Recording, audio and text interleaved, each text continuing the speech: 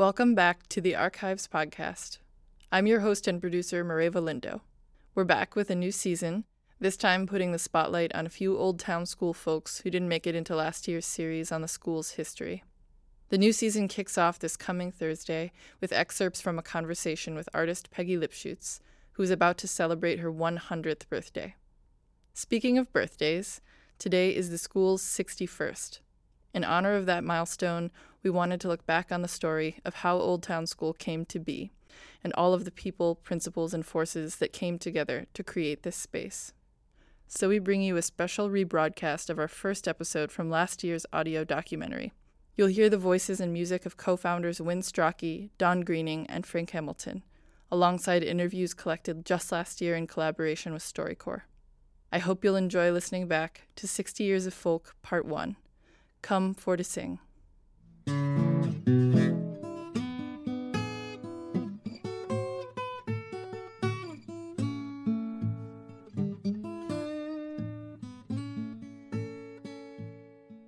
My name is Jane Stracke Bradbury. Both my parents were Chicagoans. My mother was born in Austin, and she was a good singer, too. My father, of course, was born in Kansas and came here as a 2-year-old, I believe. His father was a minister in a church on the near north side. German Baptist, a little different than what we think of as kind of Southern Baptists. My father's father, my grandfather, was an immigrant from Germany. Had several children, and when the family came up from Kansas, my father was 2, they settled in the edge of Old Town, where the church was, and then they moved up to Andersonville later, and that's where my father went to grammar school at the Trumbull School, and then to Senn. Yeah, and I wanted to mention something about when we were kids, we used to sing in the car. I mean, did a lot of singing in the car and a lot of Woody Guthrie songs about the windshield wipers and all this stuff. But my father would also sing the song that he told us was composed by the principal, I think they were mostly female in those days, of Trumbull School. This is an eighth grade, 1 through 8th grade school. And this was the song.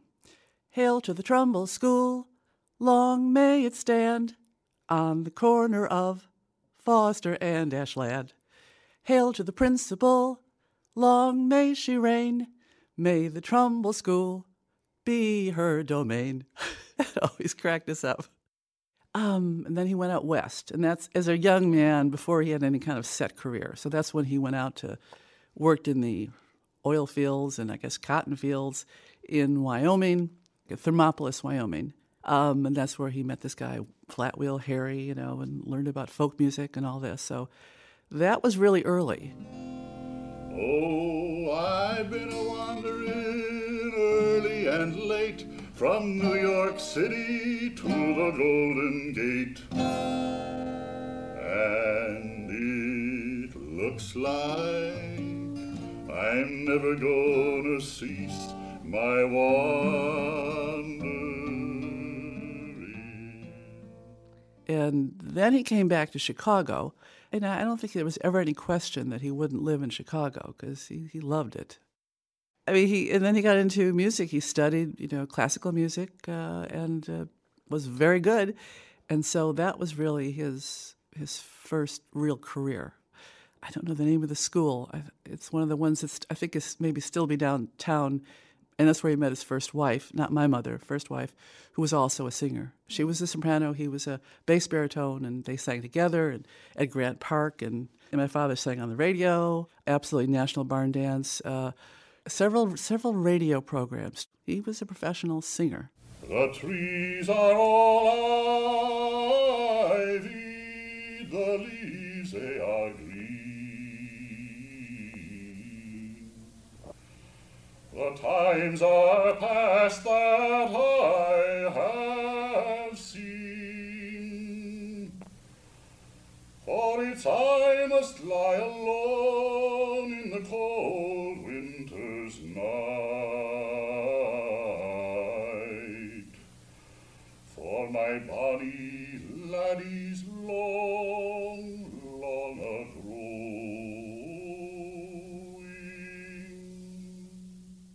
Music was always a part of part of him and a part of our lives at home. As I said, we used to sing in the car. We'd have, in the good days before my father got blacklisted, we built a house in Michigan, on Lake Michigan in near Bridgman. And in various places along the trip, crossing over into Indiana, there was a song we'd sing, and then going by a certain restaurant, there was another song we'd sing. And, of course, it rained. We sang songs. We just always sang songs. His father was, I think, part of the social gospel, so it was very much help people, we live in the world, that kind of thing. I think that had an effect on him. And he got involved in very left politics, and a lot of his friends came from that. He began singing and continued to sing for union organizing and all this kind of thing in the 30s. And that led to the Rep group, which was a theater group. That's where he got into acting. I think that's where he first acted. That's where he met Studs Terkel. And, when I was about 51, 52, my father was doing really well. Studs' Place was on. He was a sought-after performer. And then he got the children's program on TV. So everything was fine, and which was a program where he had all these animals in his house, and he was Uncle Win, and he'd sing songs to the animals. Oh, the Boll Weevil is a little black bug come from Mexico, they say. Come all the way from Texas, just a-looking for a place to stay, just a-looking for a home, just a-looking for a home, just a-looking for a home, just a-looking for a home, just a-looking for a home, great God, just a-looking for a home. Everything was great, and we had this house that he built in Michigan, and then, we had to sell the house, and he depended for quite a while on just doing concerts at schools and for PTAs and in the suburbs and all this, and his illness manifested itself. It turned out my father was bipolar, very, very, very strong case of manic depressive disease, as they called it then. He would go off for a couple of months to a hospital.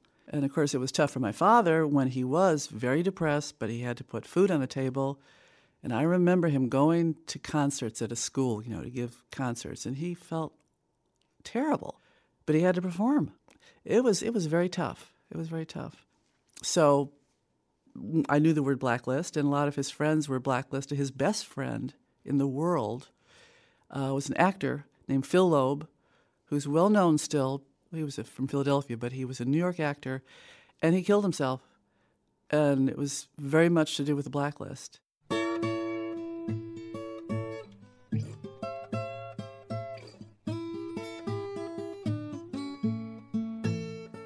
I am Ronald Cohen. My name is Bob Riesman. And Bob and I are old friends who have worked together on many projects, particularly a book called Chicago Folk. Now, People's Songs was organized after World War II by Pete Seeger and others in the country. Woody Guthrie was involved in New York and in Los Angeles and in Chicago. Through your research and research by and writing by other people, it became clear that People's Songs, because it was an organization that was intentionally political, it fought on behalf of strong unions and against racial injustice. A set of people like one of the co-founders, Win Stracke, of the Old Town School, Win Stracke, Studs Terkel, they were engaged and involved. And there was also a blues musician, Big Bill Broonzy, who participated in some of the hootenannies that People's Songs put together as part of their recruitment efforts and their motivational efforts. And that heritage I would identify very strongly as part of the DNA of the school.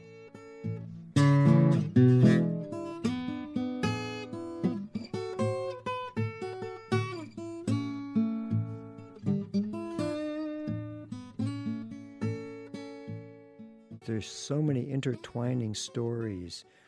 Bill's involvement with setting up the Old Town School, for example, in the later 50s. But another individual who was very involved with this school was Frank Hamilton, who was also involved with the earlier left-wing movement in Los Angeles. And he was influenced by Bess Lomax Hawes, who began to teach this style of sort of community lessons in Los Angeles. And she was the sister of Alan Lomax. Now, Lomax, as it turns out, started these oral history interviews when he was at the Library of Congress in the earlier 1940s. So all these people's lives intersect. You had mentioned a set of people, and some of them were associated with what I would argue is the seminal folk music group in Chicago of the modern era, and that was a group called I Come For To Sing. And it included Win Stracke, Studs Terkel, a singer named Larry Lane, and Big Bill Broonzy. And when they gave their debut performance in November of 1947, it was at Mandel Hall at the University of Chicago, very large venue, and they got a very good turnout. But what was particularly noteworthy of the timing of the emergence of this group is that at that time, in 1947, Big Bill was the only African-American performer of the group, and they were performing in Hyde Park, and at that time, there was a law on the books which made it legal for Chicago landlords to refuse to rent to African Americans. And it was also a year before President Truman had issued the executive order that desegregated the armed forces. So I have to think that that was a powerful moment and a powerful image for those who were gathered there. And it turned out that the I Come For To Sing group went on to a successful run into the 1950s, performing at one of the most prestigious jazz clubs in town, the Blue Note. But the set of individuals who, Studs, Win, Big Bill, that nucleus was a crucial element of the folk music scene, and then later that was then transmitted into the Old Town School. Win Stracke had a dream. He had a dream. All these years, Win sang on a very popular radio program before TV. It was called Hymns of Old Churches, a member of the choir of the chorus. And they sang, it's on the network all over the country, heard. This group sang hymns and songs of all religions, all of them, and hymns of all sorts. And Win also sang German Lieder, very good at that. He had a great voice for a classical singer, great bass baritone. And, of course, labor songs and folk songs. And during a lot of these folk song concerts in which Win participated, he thought something was missing. Singing at a nightclub isn't quite it. Singing at a concert hall isn't quite it. There should be a place where people gather who are interested in folk music and themselves would like to know more about it and learn. He thought, how about a school? There are music schools, Juilliard and Eastman, and here in Chicago, in the classical world, in fact, some jazz sections. But there was no such thing as a folk music school. Can there be such a thing? In which they learn to play the instruments, the basic instruments accompanying us, such as the guitar and the mandolin and the dulcimer and banjo. And so Win conceived the idea of a school. Well, because of this proliferation of folk music at that time, a lot of people were interested, both from my singing and for the singing of other people. And I would get a tremendous number of requests to teach the guitar. I didn't play any other instrument, but and I didn't feel like devoting a whole lot of time to teaching because it takes time from your performing. My cousin, Bob, Robert Stracke, who was the son of my father's oldest brother. Bob is still alive. He's 91 now. He told us a few years ago, he was downtown, I guess, having lunch with my father, and They were walking along, so this must have been in the middle 50s. And he told him then, he had this idea. And this was the thing which developed in my consciousness as I went along. Then when conditions presented themselves, I attended a class given by Frank Hamilton out at Don Greening's house.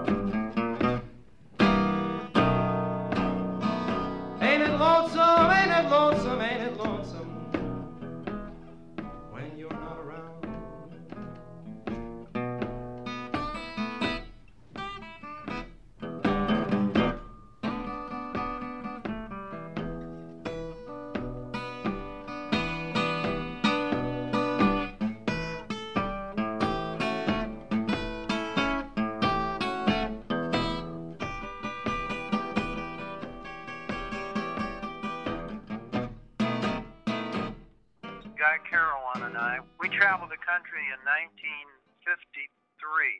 We traveled to the South. I hitchhiked to New York during that time. We met up, Guy and I met up in New York City, and Ramblin' Jack Elliott begged us to go along with us. Three of us took off, and we started exploring folk music in the southern states. I had a dog and his name was Blue. I had a dog and his name was Blue. Had a dog and his name was Blue. I bet you $5 he's a good one too. Here, oh Blue, you good doggy. This was pre-civil rights. I remember in Messick, North Carolina, or South Carolina, Messick, South Carolina, I think it is, where Guy's relatives were. We were told that if we had visited a Black Baptist church, we should get out of town the next day because we will be hunted. So it was that kind of atmosphere that we went through the South. I'm a-walking down the track, I got tears in my eyes, trying to read a letter from my home. If this train runs me right, I'll be home tomorrow night, for I'm 900 miles from my home, and I hate to hear that lonesome whistle blow. My mentor for teaching guitar and related stringed instruments was Bess Lomax Hawes, and she was out in California teaching classes. She was probably the first one to teach classes of folk music using accompanying instruments, stringed instruments such as banjo, guitar, fiddle, etc. I learned kind of at her feet, and then I brought that particular technique of teaching in classes to the Greenings at their home, and then inevitably the school. Without Bess Lomax Hawes and without Pete Seeger, there would have been no Old Town School, because they were the first ones to bring to the table a community-based egalitarian approach to music, where everybody mattered. Pete had grown up through the left-wing movement and through the idea that the music was predicated on the common man, on the common worker, and that it was not an exclusive academy-oriented kind of thing.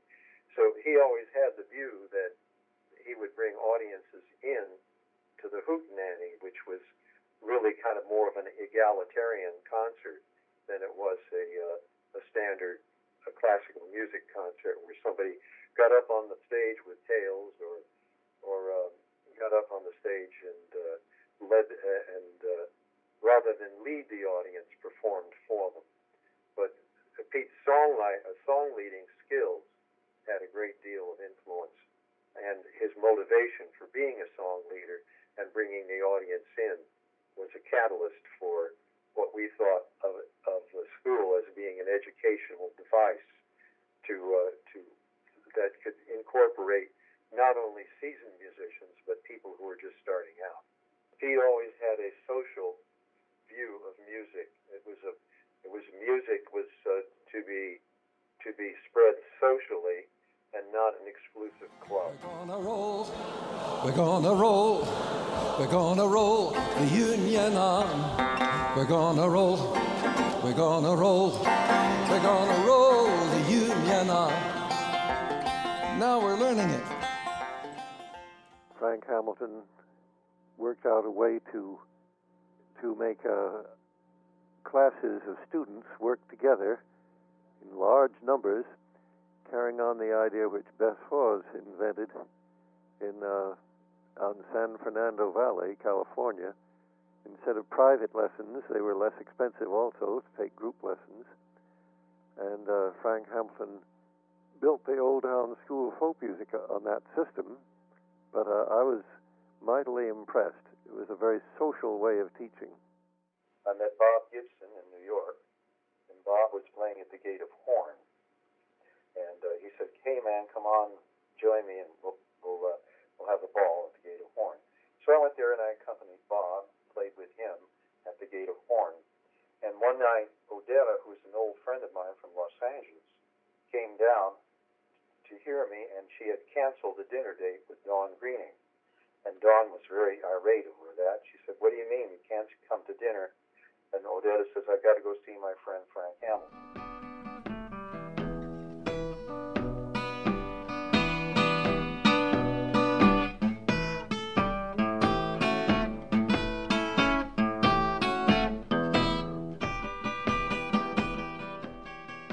Hi, I'm Lance Greening. Basically, I consider myself to be the first student of Old Town School. You probably are. Hi, I'm Rick Veras. I first met Lance in the 1970s, about 1973, and we did have a little folk group for a while, but stuff happened in the 1970s. In 1955, we were regularly on Saturday night, we'd listen to the Midnight Special. And Nordstrand was one of the announcers. And he always plugged the latest talent in town. He'd play a rash of songs by the artist, and then he'd announce where they were. And most of it was at the Gate of Horn early in 55. And then Mom would hear who was there, and she'd, "Quick, okay, Saturday night, this is where you and I are going, Nate," my dad. It is my nature to share, and I don't like to attend any theatrical production like a movie or a play or anything alone, because I want to be with someone who I can share the experience with. This kind of hung over to my feelings about folk music. I came from a family with a mother who was Norwegian background, and so every once in a while we'd hear some Norwegian folk music.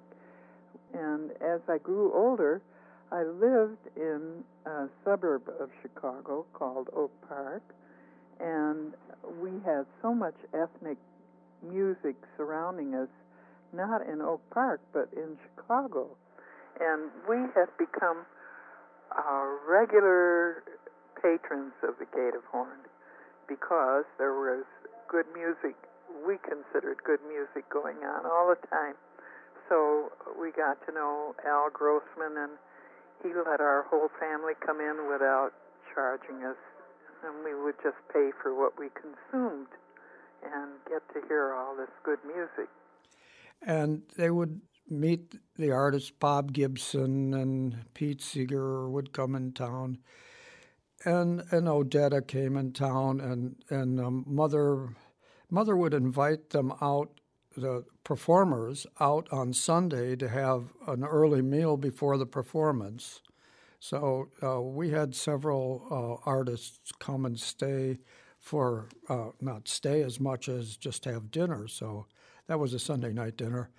And she became good friends with Odetta. Ain't letting nobody turn me around, turn me around, turn me around. Ain't letting nobody turn me around when I'm walking down the street. Now she was looking for a teacher for the banjo and the guitar, because I was going to learn the guitar and my dad was going to learn the banjo. So that was fine. She put that in her memory bank. And then one day we went to a concert in Oak Park. We lived in Oak Park, so went to a concert at the First Baptist Church in Oak Park near Oak Lake and Oak Park Avenue. And Win Stracke was singing. And I remember he was singing in the Baptist church. He was singing Methodist Pie. I went down to camp meeting the other afternoon just to hear them shout and sing, to tell each other how they loved one another and to make hallelujah ring. There was old Uncle Daniel and Brother Ebenezer, Uncle Rufus with his lame gal Sue, Aunt Polly and Melinda and old Mother Bender. Well, you never seen a happier crew. Oh, little children, I believe. Oh, little children, I believe. Oh, little children, I believe. I don't have to exhort this crowd. It's wonderful. Methodist till I die. I remember him singing that. And he says, I know we're in a Baptist. He'd stop in the middle before he'd sing the chorus. And he says, I want you to sing it too. But when we come to the part about, and I'm a Methodist till I die, you just say, you're whatever you are. And then he repeated different religions, and including atheists. He says, you could say you're an atheist and you'll be one till you die. He was impressive. He's big with a deep bass voice. You wanted to, whatever he was singing, you wanted to get in line with him. You just wanted to go wherever he was going. That was the impression I got from him. So after the concert, Mom went up to him and said, do you teach, folk music or music with guitar and banjo?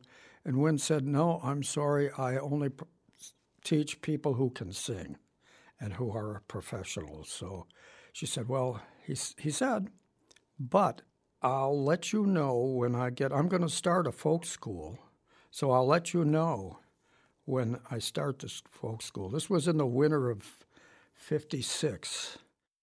And then one day she had invited Odetta to dinner on a Sunday night, and Odetta, accepted it. And then she called back on Saturday and said, I'm not going to be able to make it. And my mother was a little bit upset about the fact that Odetta was canceling. She did not come out this one Sunday, and her excuse was that she had to meet Frank Hamilton. I said, well, who the heck is Frank Hamilton? And she said, well, he's a friend of mine from California, and he is just a wonderful musician, and he's going through town, and I have to meet him. And Odetta says, well, why don't you come along and meet him? And so the two of them came down to the Gate of Horn where I was playing. And Frank, I went to the afternoon that he played at the Gate of Horn. I can remember him, a very skinny person, and he got up and he played he had a 12-stringer, and he played, I don't remember what it was, but he said something about like Big Ben, and he plucked the guitar and swung it, and it sounded just like the old Big Ben sound. And, it was just swinging it and plucking it with his left hand as he was swinging it. Bong, bong. To me, it was the confirmation of what Odetta had said was that he could play anything.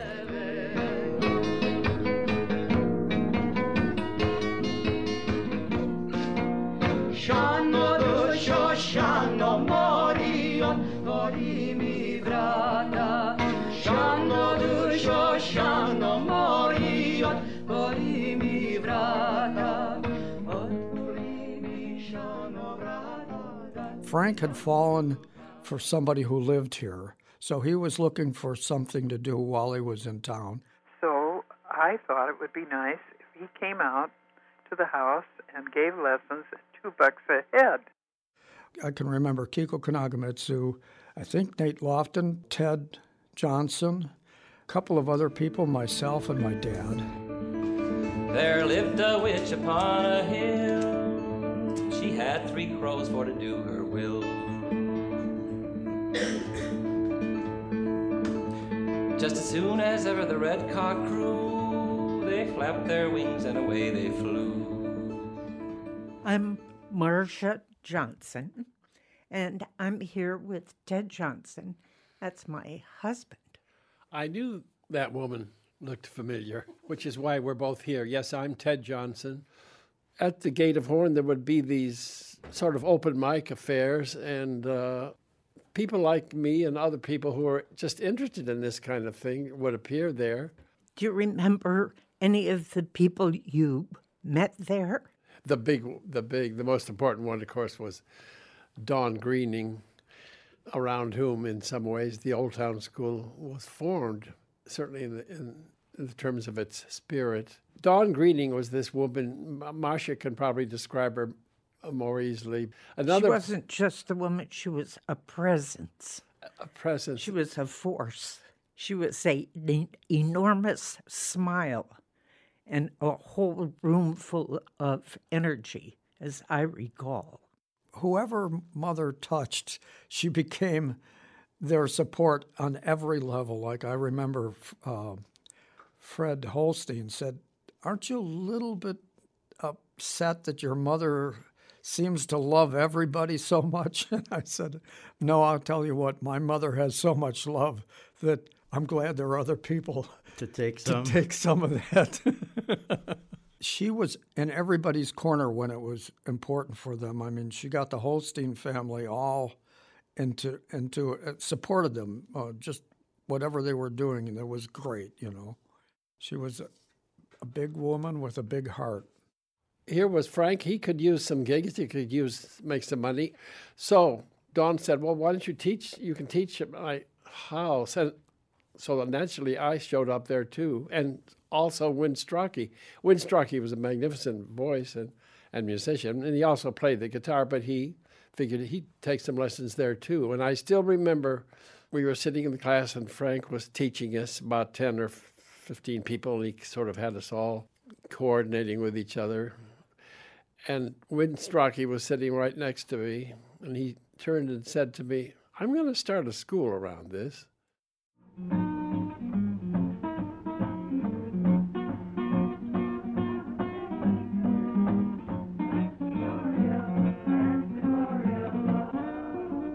You've just heard a special rebroadcast of 60 Years of Folk Part 1, Come For To Sing, from last year's audio documentary on the Old Town School of Folk Music. Tune in this coming Thursday, December 6th, for the first episode of our new season, honoring Old Town School community members and their stories. Thank you for listening. A little but baby, that's the glory of love.